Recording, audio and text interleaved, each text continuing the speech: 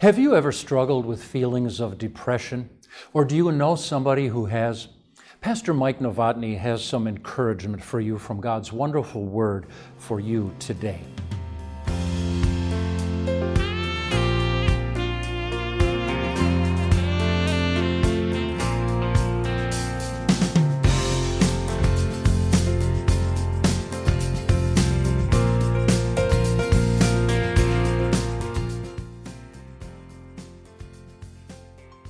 Dan's friends had never seen him depressed.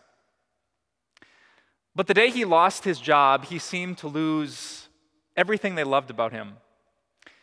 His energy, his enthusiasm, his laughter, his jokes, his positive mindset seemed to walk out the door when the boss shared the news. But being good friends, they wanted to help. And so they invited Dan when they were going out, but Dan just wanted to stay at home.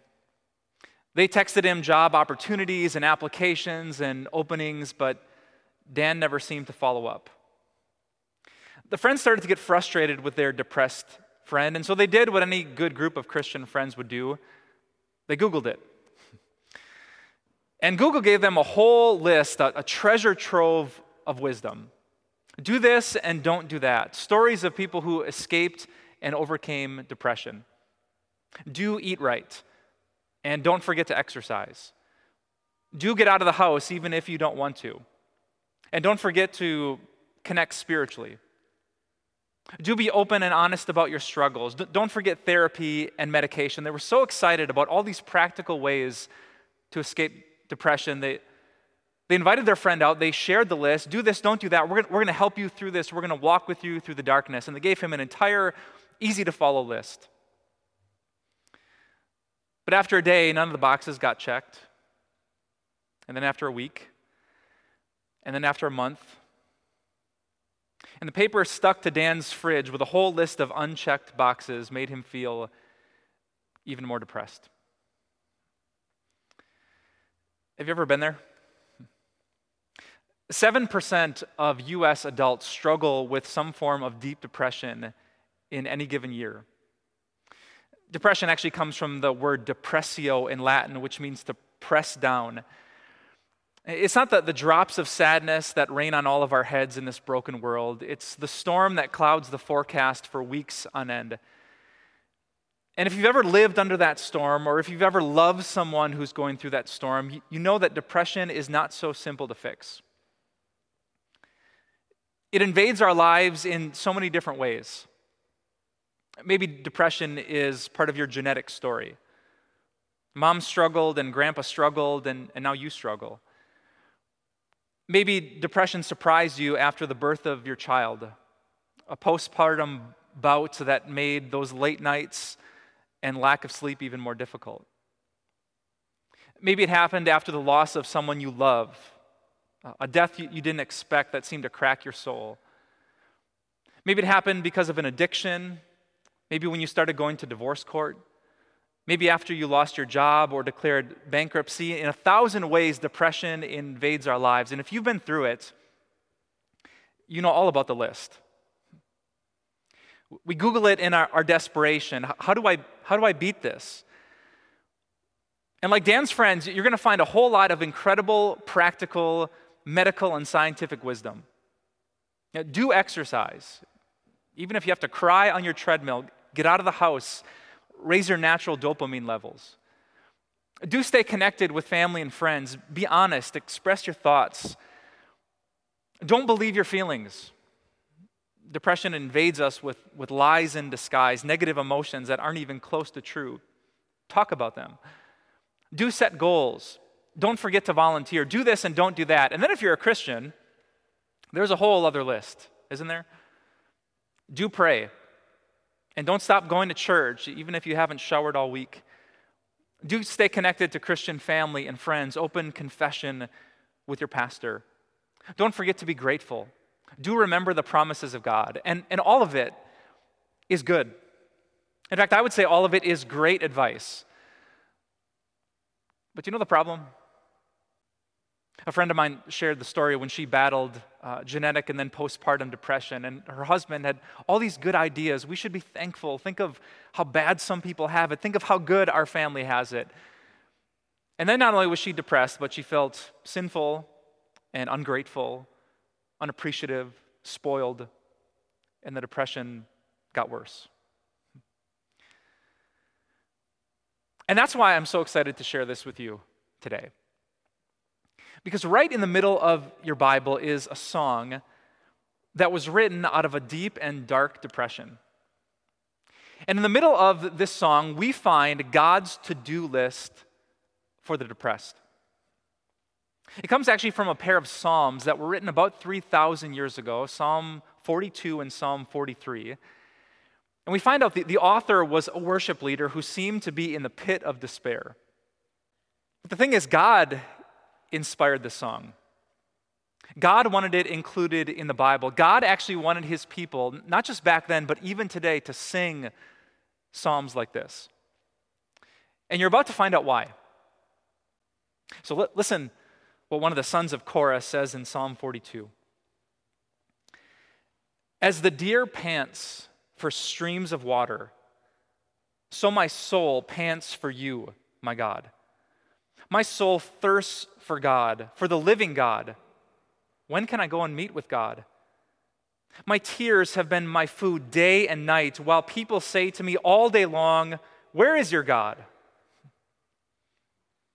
Those are good questions that depressed people ask, right? When and where? When will this be over? God, where are you? Why don't you fix this? This marriage and this mess, this cancer, this chemo, this chemical imbalance, this divorce, my children, my body. God, when will I see you, and when will you fix this? Like a deer who is running from his predators, he says, my soul is panting for God. I'm sick of running. I want to find a new day. I want to find crisp and refreshing water for my soul. He's down and he is out. So what will he do? Well, he has an idea. He sings next, these things I remember as I pour out my soul, how I used to go to the house of God under the protection of the Mighty One, with shouts of joy and praise among the festive throng. That sounds a bit more hopeful, doesn't it? Shouts of joy, songs of praise. He's remembering how he used to go to God's house and be with God's people, and the thought of worship revives his spirit. And that's really good advice, isn't it? When you're down, to remember, to think, to count your blessings. You know, we can focus on all the stuff we don't have, or we can choose to focus on the blessings that we do. And maybe that's the to-do that will cure depression. Or maybe not. Because did you catch that phrase? He said, used to. Oh, I remember how I used to. When I used to go to church instead of not wanting to get out of bed. How I used to shout and sing and raise my hands instead of curling up in the fetal position at home. I remember. How my body used to work. How my family used to be. How much I used to enjoy my job, the vacations we used to take. And the thought of what used to be and what is now just drives his depression deeper. And so he tries something else. He breaks out into the chorus of the song, words that he's going to repeat 3 times in these 2 psalms. He sings, why, my soul, are you downcast? Why so disturbed within me? Put your hope in God, for I will yet praise him, my Savior and my God. Now he turns the song into a solo, and he sings directly to his own soul. He says, soul, why are you downcast? Why do you feel this way? Why are you so low? He starts to interrogate his own heart. He starts to examine his feelings. He preaches to himself in a sense. He says, heart, I will praise God. I will put my hope in God. I'm not going to follow you just because I feel this way. No, this is my God and my Savior. And that's really good advice. I learned from talking to many depressed people that one of the top things that happens in your heart are lies are hatched by the minute. Just negative, spiraling thoughts that have no basis in reality. God's not here. God's not going to fix this. There's no plan for this. This will never get better. My life will always feel this sad. And so the psalmist has great advice. Question your heart. Like point a finger down at your insides and say, I know we feel that way, but feelings are not facts. And I don't have faith in my feelings. I have faith in the facts. God is with me. Fact. Jesus is my Savior. Fact. God has a plan for the biggest messes in life. That is a fact. Maybe the to-do that makes depression done is talking to our own hearts, questioning our own feelings. Maybe that will work. Or maybe not. Because the very next words after the refrain is done say this: my soul is downcast within me. I want to grab this guy and say, wait, what? Didn't we go through all this already? Like, we talk to our hearts, God's our Savior, put your hope in God, not in all this other stuff. Didn't we fix this? But maybe that's the point. Maybe you can't cure depression with a catchy chorus, even if the chorus is about Christ. And if today you would read the rest of these two Psalms, you would find this manic, depressive roller coaster of faith and doubt that lasts into the very final word. After expressing his doubt and downcast soul, he says, God, all your waves have swept over me. It's like I'm drowning here, and you send wave after wave after wave until I just want to cry out, seriously? Have you ever prayed that prayer? Seriously, God? Like, now I'm going through the divorce, and now this happens. And then my car breaks down after I lose. Seriously, God? But then in the very next verse, verse 9, he returns, but I say to God, my rock. I say, yes, that's going to fix the depression. Don't put your faith in the shifting sand of your circumstances. God is faithful and God is solid. He's on the right path until the very next line, which says, God, why have you forgotten me? I pray and I pray. Do my messages go right into your junk mail, God, because you are not fixing this? And so he sings the chorus again. My soul, why are you downcast? Put your hope in God. Then the very next verse, God, why have you rejected me? And then he goes back to the chorus, and then the song ends. And that's in your Bible. And I love the fact that it is. It's never going to be inspirational enough for a Kids Bop album, right? But it is so good for grown-up faith. Because what does it teach us? It teaches us that you can be an inspired author of, like, God can choose you to write the songs that his people will sing for millennia. And there is no quick fix. There is no just believe this or pray that, and the depression will leave. In this broken world, it's something that God's people in the church who love God, who believe that he is their hope and their Savior, struggle with. Maybe I could picture it like this. You know who this is? It's a Sadness, if you haven't seen the kids' movie Inside Out like I have 1,017 times. If you've seen the movie, you know that Sadness is always depressed. Half the movie, she is flat on her back, lamenting about what if and worst case scenarios and negative spiraling thoughts. And Joy tries to cheer her up, but if you've seen the movie, you know that Sadness gets up and then back down, and she takes a first step, and then she's flat on her back. And Joy has to drag her along all the time because the depression doesn't leave quickly. You know what some people think in the church? Some people think that if Jesus would show up,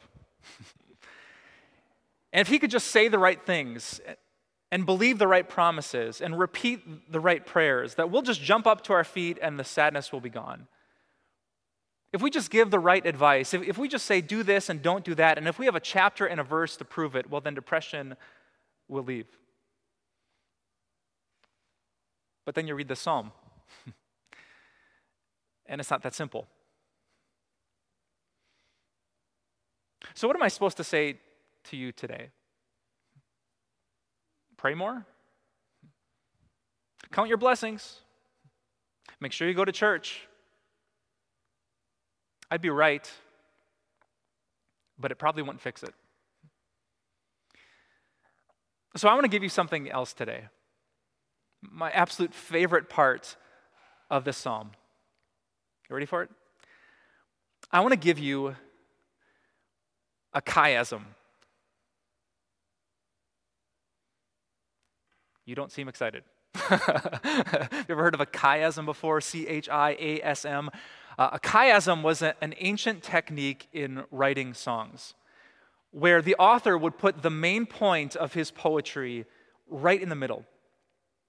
You know, in modern pop music, we put the main point in the hook or the chorus, right? Justin Bieber writes a song. You know the main point because he'll sing it 78 times until you'll hum it and you'll sing along with it even if you don't want to. That's what we do.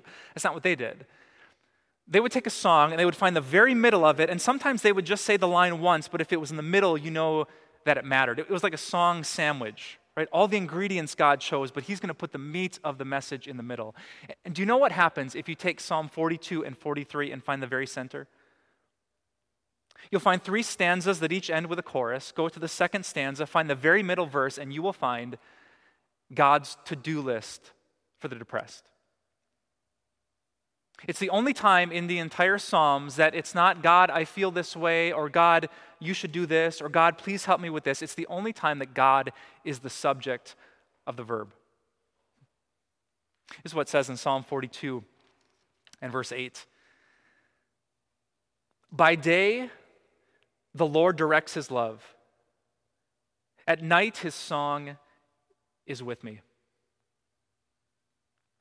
That's so good. Let me read it again. By day, the Lord directs his love. At night, his song is with me. Day and night, when this guy is down and out, God directs his love. In the midst of all the crying and moping and doubting and forgetting, God directs his love. You know, the word direct in Hebrew is the same word as command. Normally we think of the 10 Commandments where God tells us do this and don't do that. But this time God is commanding not us, but his love. Like, picture his healing and sustaining and empowering and forgiving love at his side. And he's commanding it. He's saying, go. My sons are so sad. My daughters are so depressed. I'm commanding you. I'm directing you. Go be with them.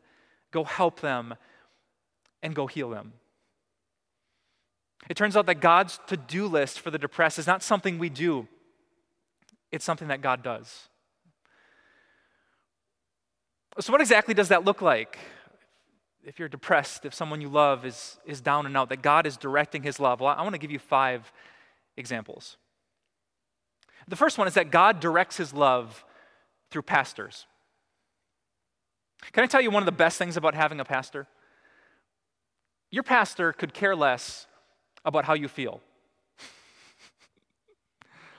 I don't mean that pastors don't care about people. We don't care about your feelings. But before we get up to preach, did I ask any of you today, hey, how are you feeling about God's love? Because if you're kind of doubting it, I just won't say it. No, we pastors get up, and no matter how you feel, we say what God says. You feel like a loser? I don't care. You are more than a conqueror through him who loved you. You feel all alone? Who cares? God is with you. He will never leave you. He will never forsake you. You don't think there's a point in your suffering and pain? I don't care if you think that, because there is. Everything, all things work together for the good of those who love him. You feel ugly and worthless, that life is not living? No, I don't care. I know the plans I have. One of the best things about a pastor is he hears from God and he preaches it whether you feel it or not. So you can think you're unforgivable, unlovable, your life is pointless. You can look in the mirror and hate yourself. But a pastor will say, I don't care. God loves you. Fact. God directs his love through the leaders of his church. Number 2, God directs his love not just through pastors, but through the scriptures. Have you ever had the scary experience of trying to buy a Bible from a Christian bookstore? Yeah, you ever gone into the super intimidating aisle of 17,000 translations, and there's the NIV and the ESV and the KJV and the new KJV and the Message and the NASB. I've stood before those walls, but do you know what I've never seen? I've never seen a copy of the RDV, the really depressed version. That takes all the promises of God that end in periods and exclamation points and edits it for question marks. God so loved the world? I don't know, probably not. No, because God doesn't care, right? He just doesn't care what you feel in that moment. He is coming with an authoritative word that cannot be questioned. And so when you're depressed, if you open the book and if you raise your hands to rejoice or if you cry on the page, it will still say, God's mercy is new every morning. I will be with you always, Jesus will say, period, not ellipsis as if it's in doubt. God directs his love through a word that does not change and cannot be broken so that we know his love for us will never be changed or broken. Number 3, God directs his love through you. One of my friends who battled a deep depression said that the best thing she experienced was what she called the we version. You've heard of the U version, the downloadable Bible app? The we version, she said, was just Christians who didn't try to fix her. They were just there. They knew that there was no quick answer to depression, so they were with her and they prayed with her and they spent time with her, and it meant the world to her. Mary Keith is a Christian who's battled depression and admitted that she didn't get all the to-dos done. She once confessed on her blog, my shield of faith was mostly lying next to me on the ground. And I didn't make a gratitude list, and I didn't trust God, and I didn't count my blessings. And she would sometimes cry out, God, where are you? But then he showed up. In the 2 Christian friends who knocked on her door, who came unannounced with a meal and said, we cooked. I know it's hard when you don't feel great. And she realized that God's presence and God's love was right there in the people that God directed and sent to love her in her darkness. God directs his love through pastors, through scriptures, through brothers and sisters, and number 4, through doctors. You know, some Christians don't believe that. I heard an incredibly depressing story of a woman battling depression and anxiety whose friends and family told her, if you really trusted God, as if pills and promises were on a teeter-totter and you could only have one or the other. One of my friends is a pastor who has diabetes. Do you think I tell him, well, it's either insulin or faith, you pick? No, we would never say that. If a kid broke his leg, do you say, well, it's either a cast or Jesus Christ? What are you going to pick, bud? Oh, Johnny, I see the crutches. You have little faith. No, we would say when something happens to our body, we thank God for medical advances and technology and medicine. So what would be so different if it didn't happen here or down here, but up here? And so God directs his love through good medication and wise doctors. And I want to say to some of you, there is nothing small about your faith if there are pills in your bathroom. Because God directs his love through good doctors. But most importantly, God directs his love not just through pastors, scriptures, brothers and sisters, and doctors. He directs it through the Savior. You know what I love when I think about Jesus? That the Bible says he didn't just come to give depressed people good advice. Isaiah 61 said that Jesus would come to bind up the brokenhearted. And Psalm 34 tells us how. The Lord is close to the brokenhearted. The great prophecy of Isaiah said that Jesus would be a man of sorrows, a man who would thirst like a deer panting for water, a man who would go to the cross and cry out, my God, why have you forsaken me? Why did he say that, and why did he do that? So that you and I and our loved ones would know that Jesus is not up here waiting until we pick ourselves up and work our way up to him. No, here's how God directs his love. He comes down and he sits with the depressed. When they're not better, when they're still broken, when they feel hopeless, when they feel unlovable, they won't have to look up to the top of the ladder and wonder how long it will be till they're with God. They would look to the side and know that God is already with them. So if you battle depression, or someone you love does, Google it and take the advice. But more than anything, remember God's to-do list. To love his depressed sons and daughters who didn't get anything done.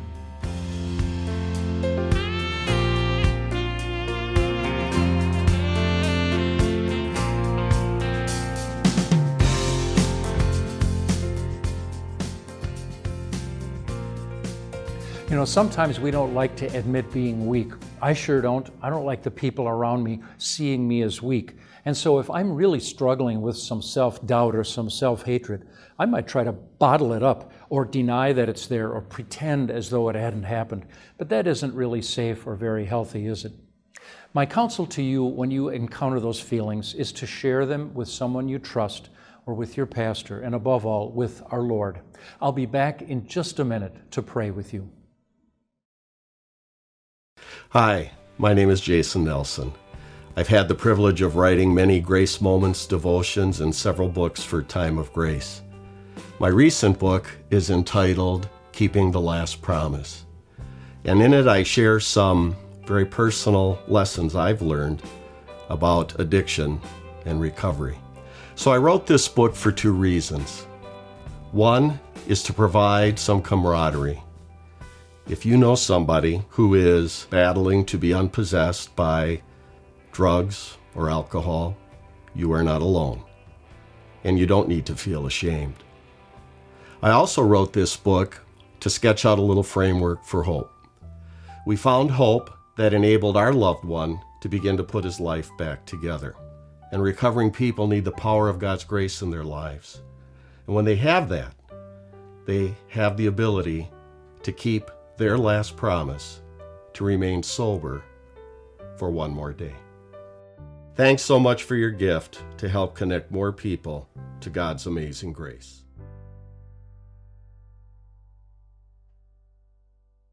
You know, there's no shame in admitting that you sometimes have feelings of depression. Talk to your friends about that. Talk to your pastor. And above all, talk to your God. Let's pray right now, shall we? Heavenly Father, sometimes you know that I feel pretty low. I don't like myself very much. I feel like a fool and a failure. At times like that, I really need you. Send your Spirit into my heart. Speak your words to my ears, and let your Spirit then encourage my heart, so that I will see myself as the wonderful creation you have made, loved and redeemed by Christ, and the Spirit of the Lord lives in me. Give me strength to fight the devil's temptations to be blue.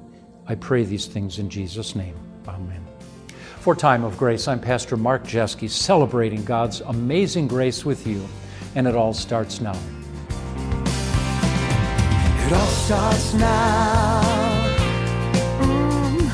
It all starts now. The time of grace. It all starts now. The preceding program was sponsored by the Friends and Partners of Time of Grace.